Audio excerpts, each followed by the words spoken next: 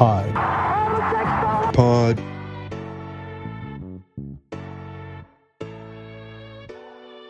Havlicek stole the pod. And what do I say this time? The Mavericks stole Al Horford. I don't think we can say that officially yet. Maybe it'll be the Clippers. Who knows who it'll be? I'm Bobby Manning. That's Alex Kungu. We're about to talk NBA draft with more reasonable takes 2 days later. We did our instant gut reactions with Danny Emmerman that night, and it was a lot of doom and gloom. Now looking back on it with a little more space, time, sanity, I don't hate what they did that night. So we'll get into that. We'll do a lot of that stuff.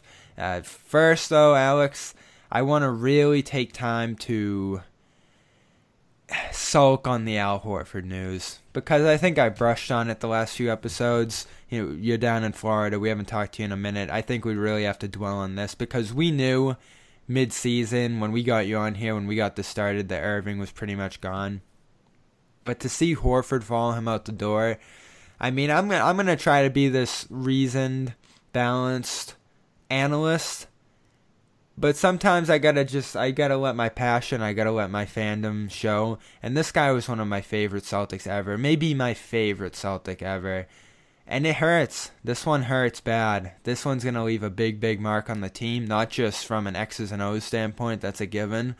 But to lose the biggest free agent in franchise history after 3 years, and to see him either be dissatisfied with the money or the culture here, that's a big, big blow to the franchise, in my opinion. Yeah, I mean, just to follow up on that, it wasn't too long ago when Danny Ainge called re-signing Al Horford a top priority. So this wasn't a case where Boston wasn't like interested in signing him because of age or anything like that. Like, this is someone that they wanted to bring back into the program, and it appears that that's not going to happen, which is it's crushing for sure. And it's something that with Kyrie, you could always look and say, you know, you're not going to ever get back that type of shot level creation from what you have on your roster now. But you kind of feel like collectively they could have been able to make up a little bit of what he brought. Without Horford, there's just nobody on the roster, and there's no one really afraid to say that can bring that level of defense, leadership, stretching the floor, passing out the elbows. He was probably one of the best modern fives in the league, and they're going to lose him, and for nothing. And that's definitely a big hit for a team that still wants to stay competitive. They can't even dream of replacing him. Never mind immediately, but in their lifetimes. That guy was unmatched in his ability to adapt to the modern game. He was the face of modern basketball, as impactful as you can imagine a guy of his role being, really. And when you look at him and Irving in the two losses, of course, Irving was the most talented player on this team, fundamentally. But you look at why we felt the way we did about him, and why things just seemed to shake out the way it would look when he was out versus when Horford was out. Horford, the impact he had, not just because there was so little depth behind him, and that was a given too. They didn't have a great cast of bigs to back him up and give him rest and all that sort of thing, but his impact on the game. Maybe it's just because he plays offense and defense at a high level, but the areas of the game he's able to touch, like there's a big width to his game, and there's a higher caliber of skill across the board than there is with an Irving. Irving, the handling, the scoring, maybe even the shooting is at a high level. But I think you could look at every single one of Horford's skills for the most part and say, all right, he does that at a great level, good to great level. Yeah, it's gonna be definitely a tough loss. And just to kind of add on to that, part of it was also just his impact and what he was able to do kind of made the rest of his teammates better. And especially as that backline defender, or as a guy who could work from the elbows and kind of create or suck in the defense and kick it out. Celtics are losing a lot in terms of a guy that just helped a lot of players get a lot of easy looks, and covered a lot of mistakes on the defensive end. So that's And definitely a good punch. and yeah, covering up the mistakes and being able to take on a matchup like Giannis, like Joel Embiid, the heroics he had covering him over the years here, and those two playoff runs to the Eastern Conference Finals that he had, he was a central figure on those two runs, whether it was with Isaiah or with the second cast of young players that they did it with 2 years ago. I think he goes down as the most valuable piece on both of those teams. Now, he was down a little bit this postseason. I think the Bucks were able to take advantage of him more than other teams have in the past, and it showed in his statistics. But his role on those two Eastern Conference Final teams, arguably the most important player on both of those. I don't think they get to either of those East Finals without him. Absolutely not. So pour one out for Al Horford. We'll miss you, big buddy. So why? Why do you think it is? We hear money. It was weird because the first report was he was opting out of that $30 million. He was going to restructure. He was going to give the team a break, and everyone's celebrating when within a turn of a day it almost felt like he's gone. Like, no chance of re-signing him. You hear it could be money.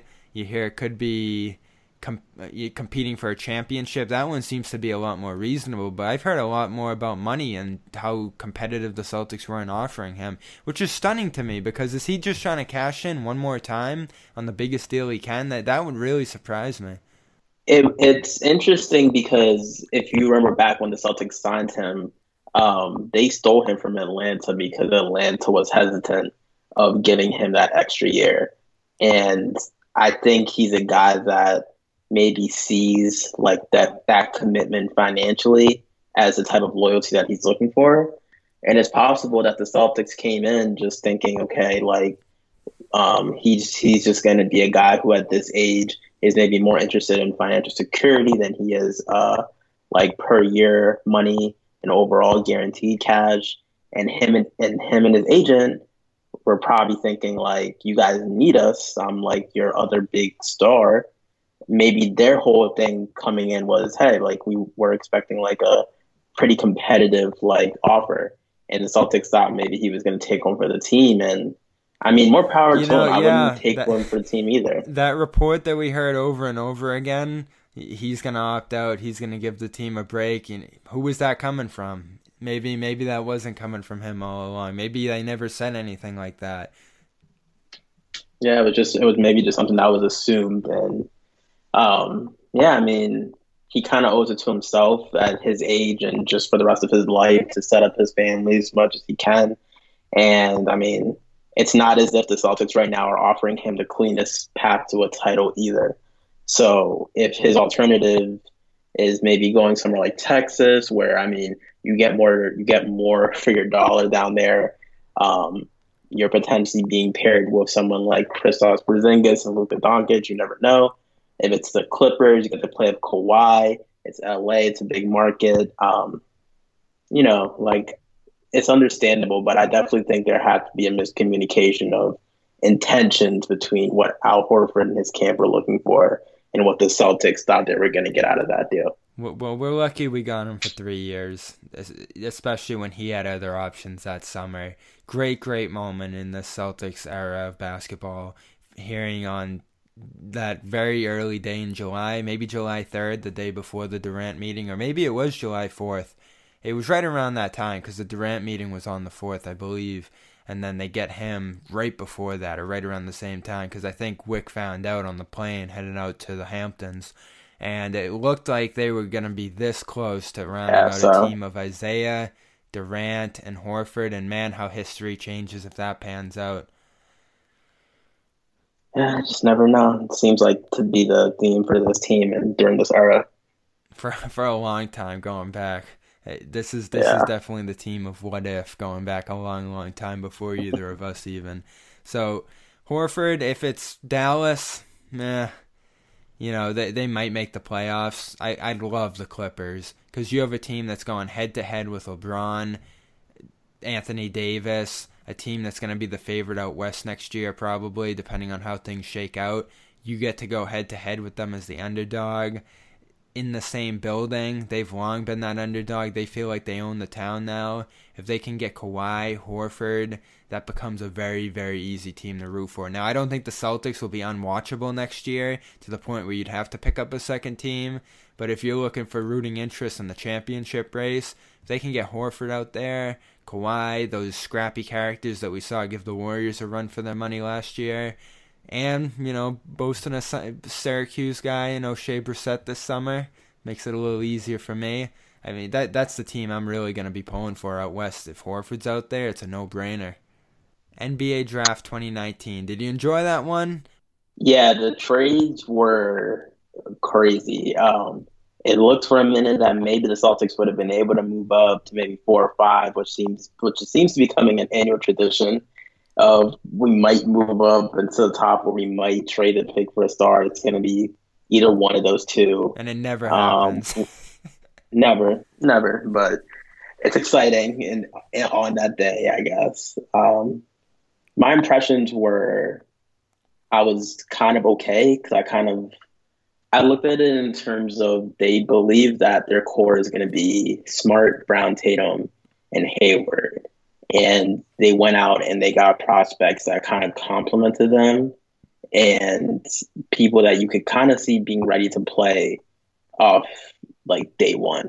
But obviously, this draft is going to be determined, in my opinion, on how high Romeo Langford can raise, because that's the guy that a lot of people are skeptical about. The shooting numbers are what they are. It's unclear how big of an impact the thumb had on that shooting ability. The Celtics seem to be really banking on that. But even beyond that, that's the guy that was their lotto pick. That's the guy that's going to have to prove himself to be worth that pick. And I mean, the other guys were really strong rotation players that are likable, good people. But I think this draft's ultimately going to come down to how good is Romeo Langford going to end up being. So the reaction to it's got to be relative to where they were picking. I mean, you're picking top 5 and you throw a stunner out there like that, I think you have reason to start riding in the streets. But even if you fall in love with a guy in that range, whether it be Tyler Hero, my guy was Nickeil Alexander-Walker, so it was really disappointing for me to see him on the board there and immediately go to a guy that feels like not a reach there, but a little bit of a project like this guy seems like he's going to be.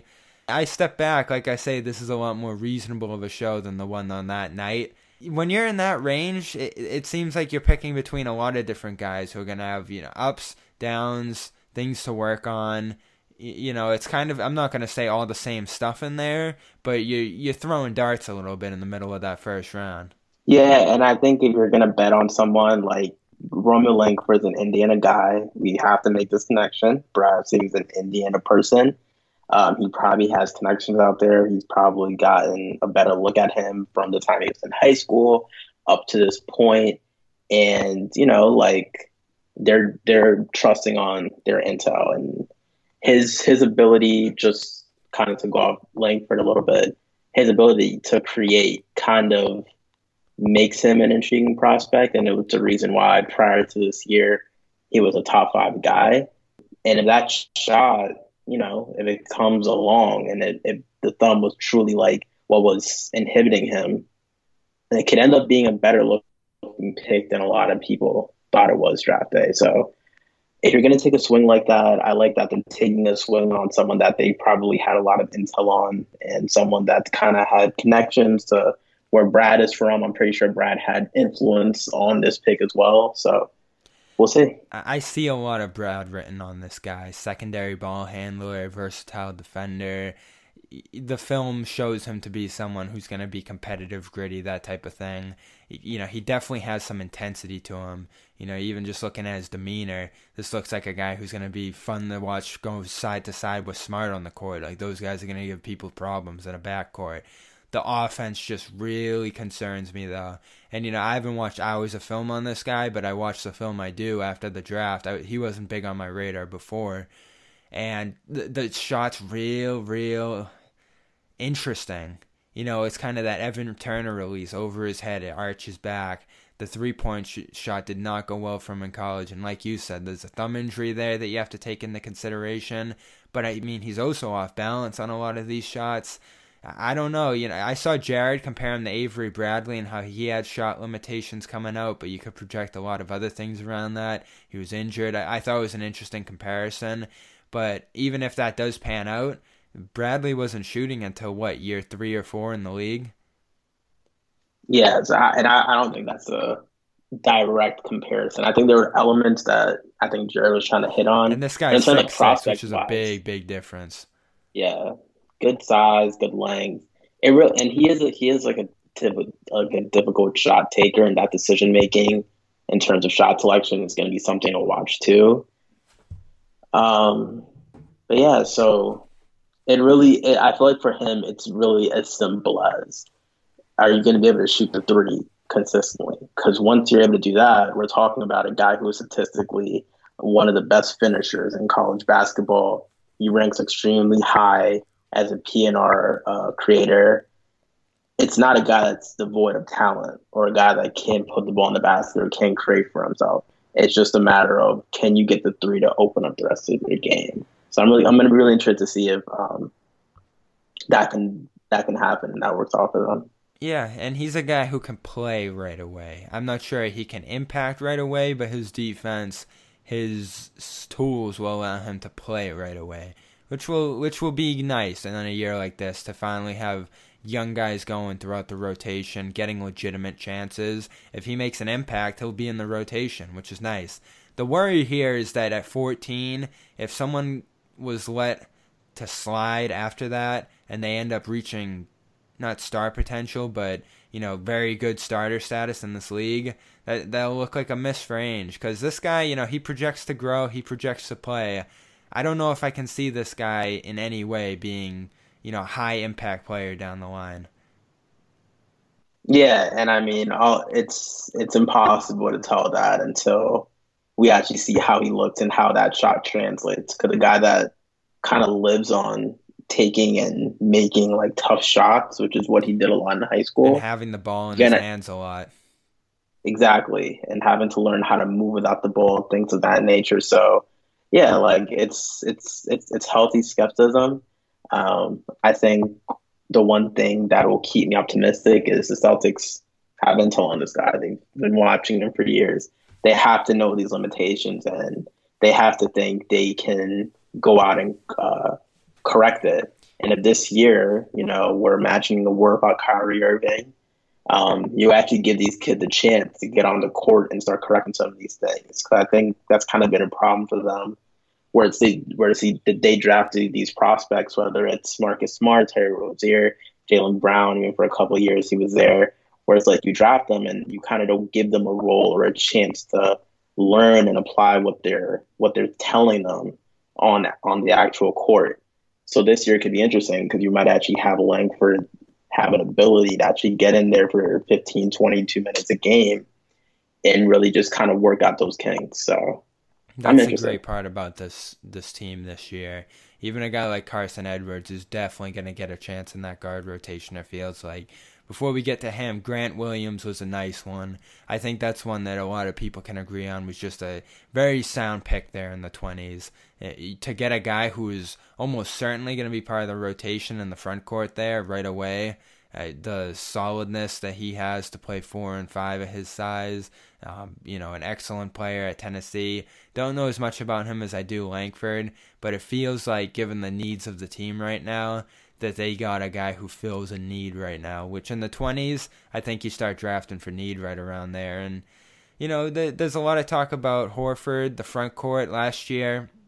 I feel like they didn't have a guy, even though Marcus Morris drew close, to embrace the small ball 4 position the way that Jay Crowder did in an excellent way. I thought he was very underrated in his time here with how he embraced and mastered that position. That's very important to Stevens' lineups. This guy, I don't know if he'll shoot as well as Jay Crowder from 3, but it looks like he has enough of a shot to sustain from that position and the size to rebound in that position, defend 4s.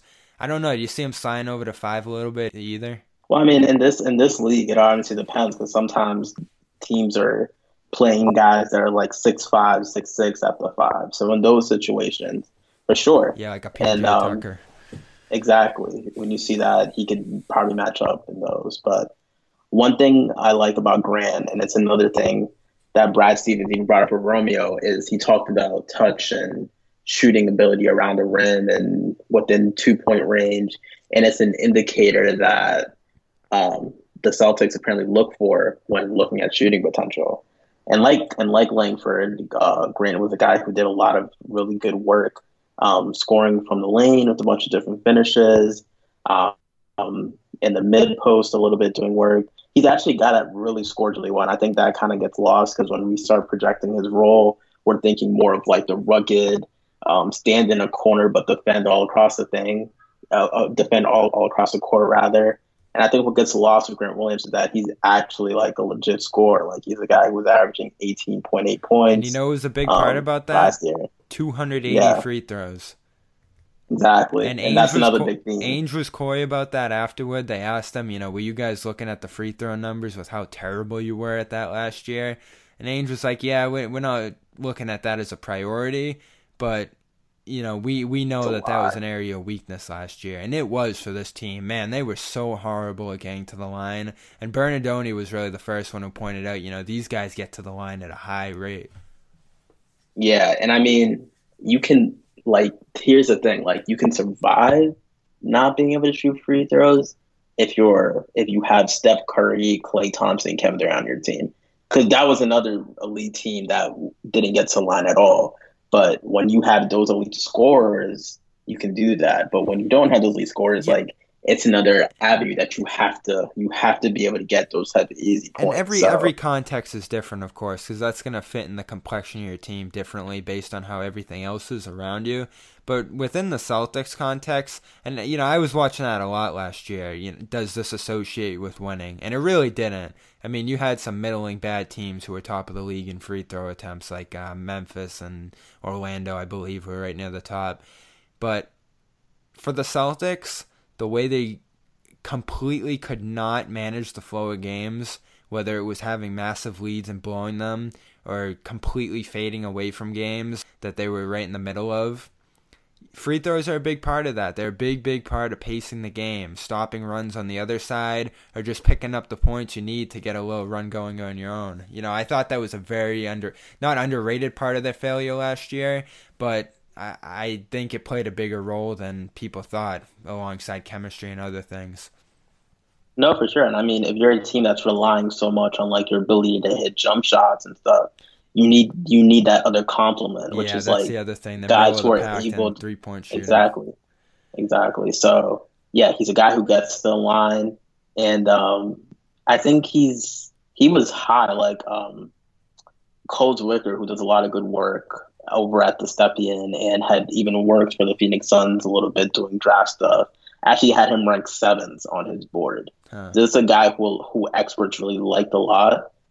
He's very projectable in terms of today's NBA, finding the creative wing who can defend across the board. And I think a lot of people are confident and a little bullish on his ability to shoot threes.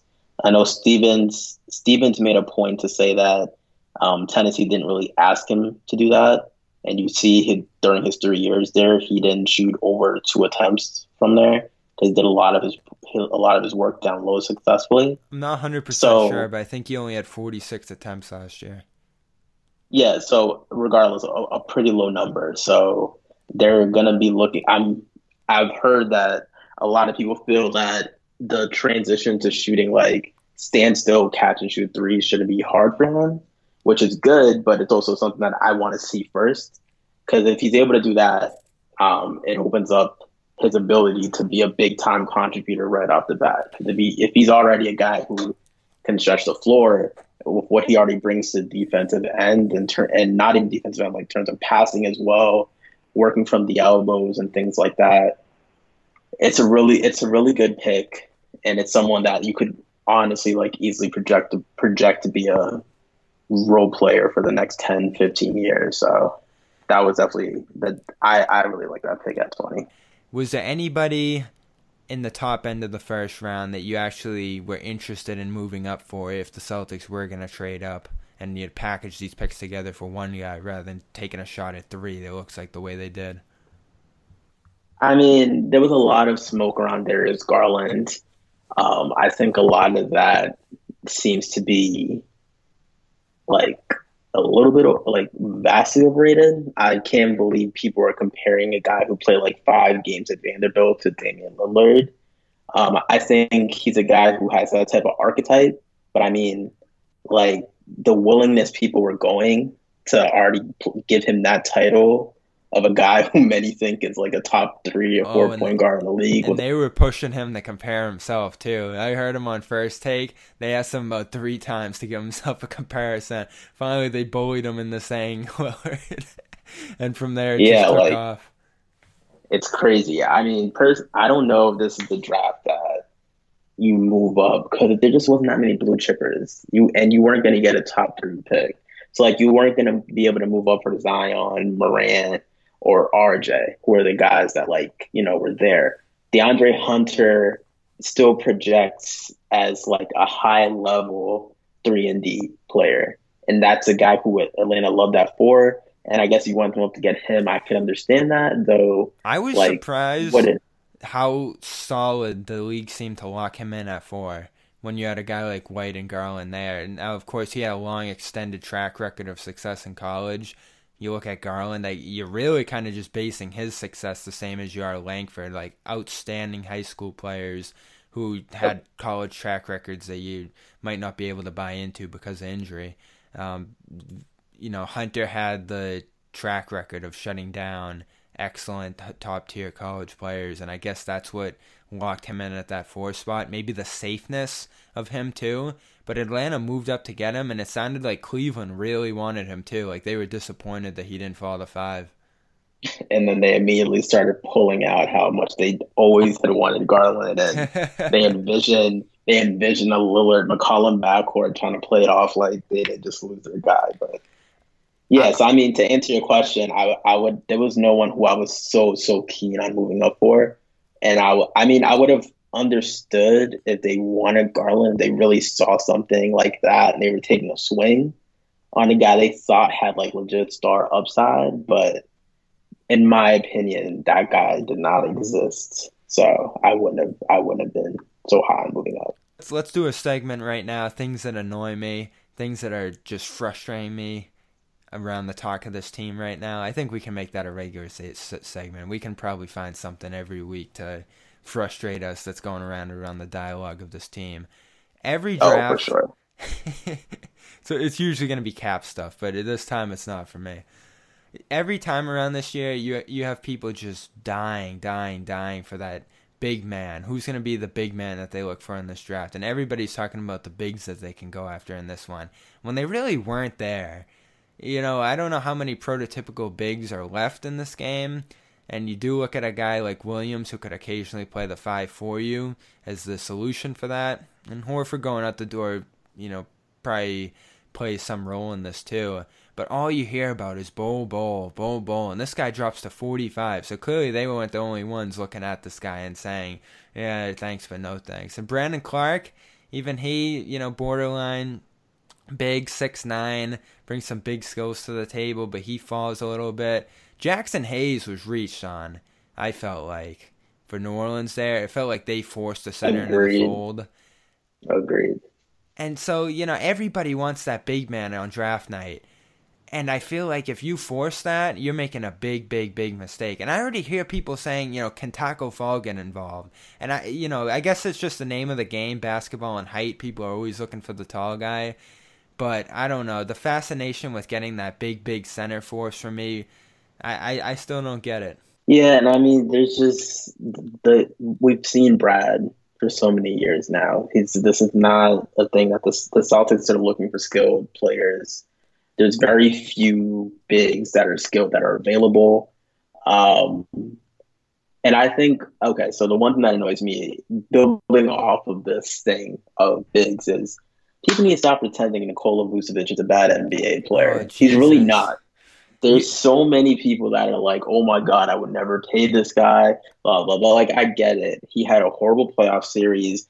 Marcus all killed them. They lost to the NBA champions eventually. But like this is a guy, 2010. He's 20-10. He was an all-star. He stretched out his game and was shooting threes. He can pass and play from the elbows. Like he doesn't have the same defensive versatility in space, but he even showed out as a low post defender. Like what I do not understand for the life of me why people insist he's not a good NBA player. I So, don't understand do you it. have interest I in don't him get coming to it. Boston? Yeah, I would Oh, definitely be interested. I see, would be interested. Like I would really be interested. See, I think you need to commit money on the wings. I think the wings is where you're succeeding or dying in this league today. And if you're a front man making the big money on your roster is going to be at that center position, and I know he's diversified things a little bit, but I think you're putting limitations on yourself. You need a guy in there who can fill a role, complement the other guys. This guy needs touches. You know, he'll be taking the most shots on your team. He'll be pulling from those guys on the wing. And now I know he's a player that can, share the rock, get assists, all that type of thing. He's not going to be hogging the ball. But, diverting that kind of resources and shots to that position, I just don't think it's sound. And, maybe I'm just living and dying on the Horford thing still, and they're not going to get another Horford who's that minimalist in his impact. But I don't know. I have no interest in committing not only the money, but the years to him. No, I mean I get that. It wouldn't be my first option, but it's not something where if it's the Celtics brought him in, it wouldn't be something I'd consider like, oh my God, why would they do that? This is a death blow or Does he something like that. significantly Because change the team's fortunes, you think? in terms of, I mean, it makes them a more competent team. Right now, if say they just get They like, need someone in there, for sure. yeah, I mean, right now, let's say they get someone like Dwayne Dedman or something like that, because that's an interesting name going around. I don't see them as being anything more than like a 6 seed. I think if you sign a guy like Vucevic, you're at least getting home court. You're at least in the running. I'll say that. There's no running to still get home court. Because I just think you just have scoring ability at all levels. Like now you have guys who are potentially able to get to the line. You're opening more minutes now for guys like Jalen Tatum to breathe and score. Hayward, which is another big topic, I guess. It's going to be a big theme this season. How much of a leap him and Tatum can make, assuming like they're at least better or Hayward is at least like much closer to what he was in Utah. It just becomes like a team that can kind of score all over the court and has an ability to play inside and out. And I think Vucevic is the one guy who gives you that ability to play inside and out. And yeah, like I think he would solidify them as one of the competitors in the East. Does it mean automatic like finals or anything like that? No, but I think I would feel much better having him than like just any other center. So isn't that the big mystery in Boston right now? What are they doing with that cap space? Everybody seems to have a different idea of what direction they're taking that in. And that was the surprise of the draft, really, is that the Celtics went all in on clearing as much cap space as they possibly could. Aaron Baines goes out the door in a trade to Phoenix. Not surprising, because they were looking at moving him earlier in the day. But trading the pick out with him and then getting a useless Milwaukee pick, by all accounts, back, feels like just a straight up sell there to get as much cap space as you can. Get all the other contracts out the door, and the Celtics are looking at about $34 million in cap space this summer.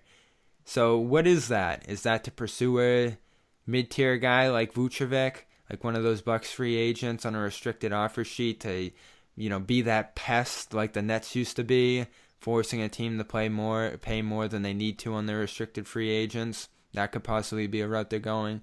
The one I saw it as, because I'm just trying to set my expectations low for how the summer's going to go, they want a lot of space to absorb contracts and start the asset game again. I think that's going to be ultimately what they do with that, is absorb some contracts. Maybe that's how they find their center.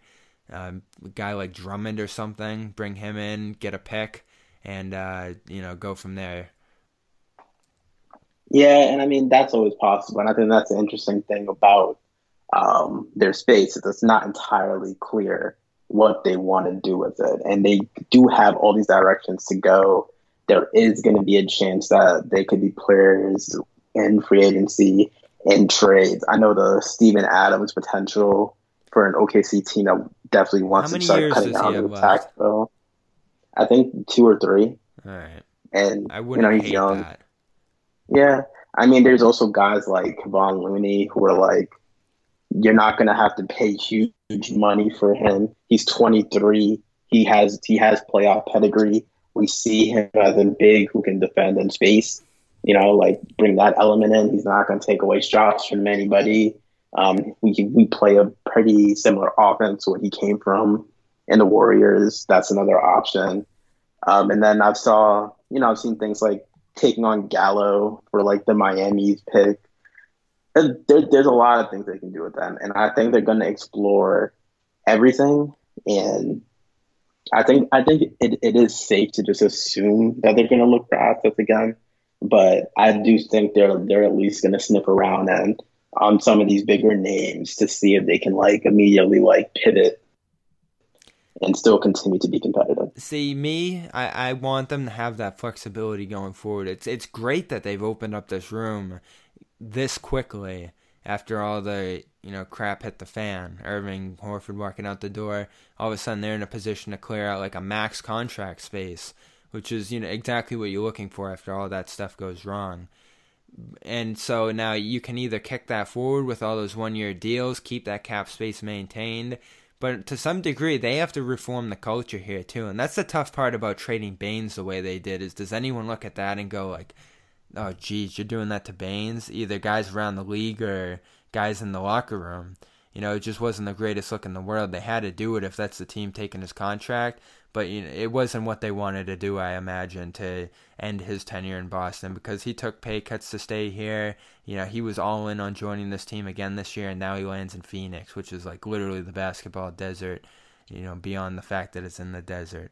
So that wasn't great. And it just reminds me that they got to rebuild their culture a little bit here to even take advantage of that cap space going forward. Because right now they have nothing to sell free agents in coming years with the state of affairs here in Boston. And if they've taken any hit from the Isaiah stuff and anything that, the way they've managed things here over the last few years, the chemistry disaster that they had last year, they got to start reshaping that.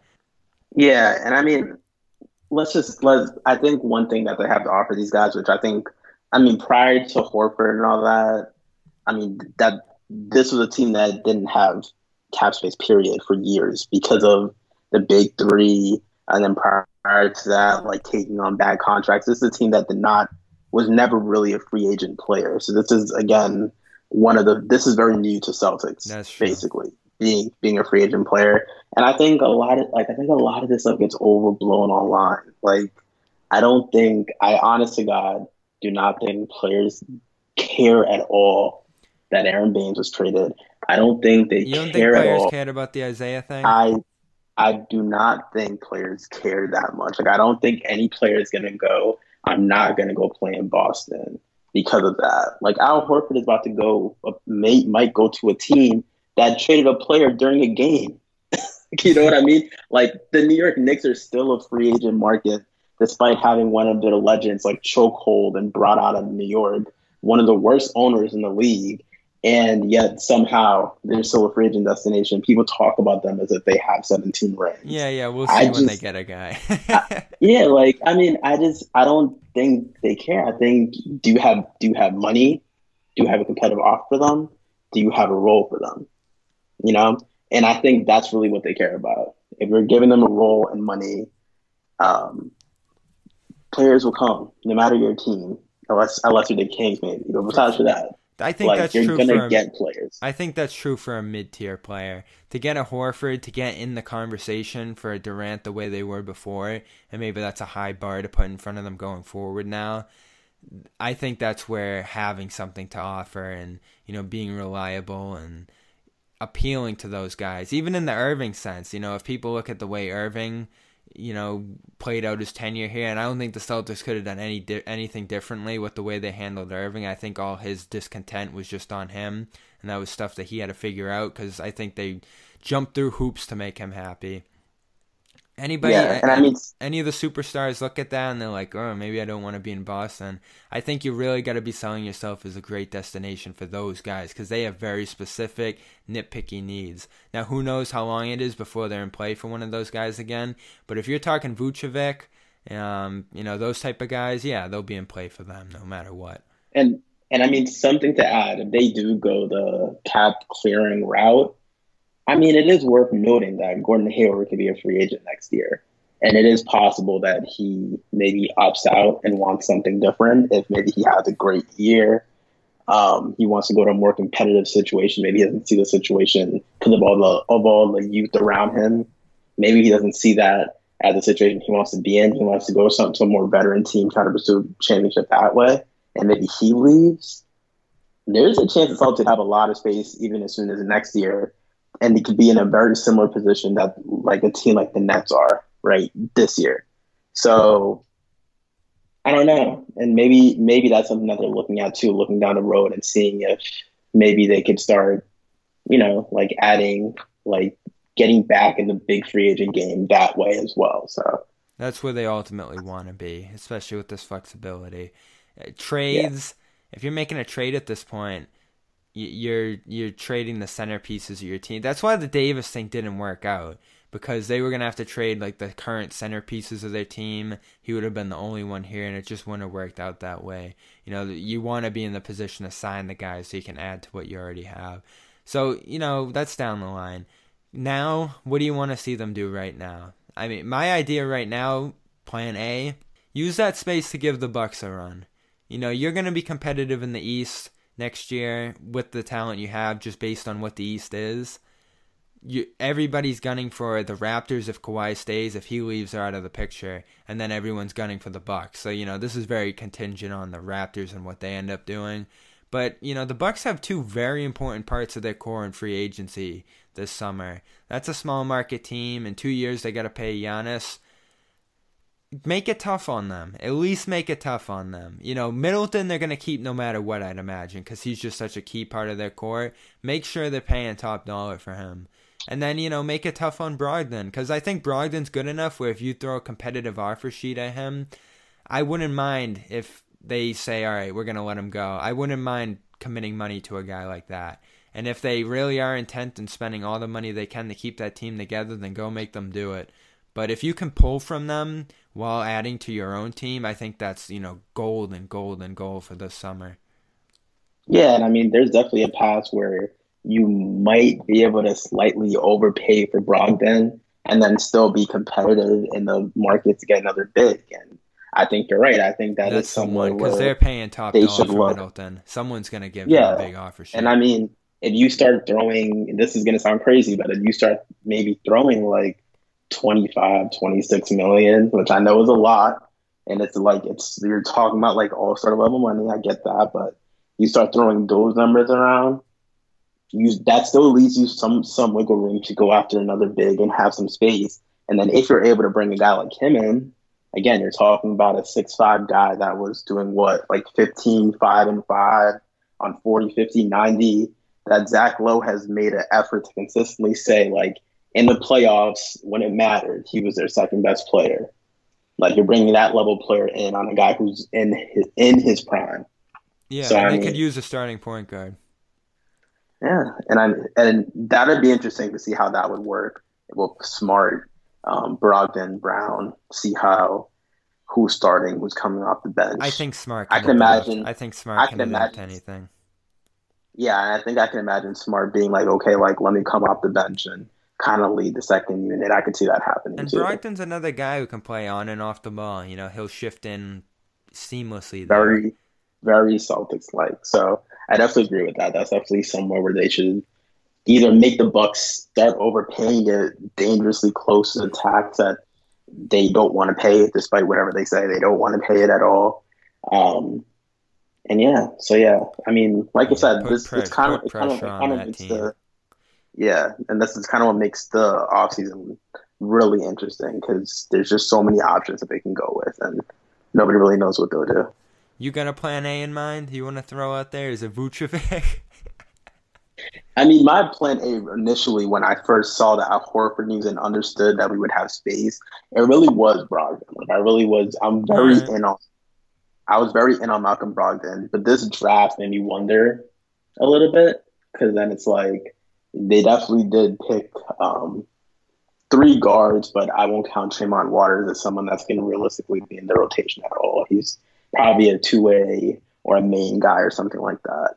But when you start bringing guys like Carson Edwards, Romeo Langford, you already had Marcus Smart, you already have Jalen. Hayward is someone who could even be like a de facto lead ball handler in certain lineups. I wonder if Brogdon is someone that, like, they had on their radar now. So now I'm thinking more bigs and seeing if maybe that Steven Adams thing is a real option, because that's the word. They can't go in the next season with Rob Williams and Taco Fall as their center rotation. So that's certainly something they're going to have to address one way or another. And we'll address it too as the summer goes on. Lots and lots of stuff to unpack there. This was a bloated episode, but it had to be. Welcome back, Kungru. We'll talk to you more in the coming weeks, and we'll break down stuff as it comes to us. We'll eat that food as they serve it.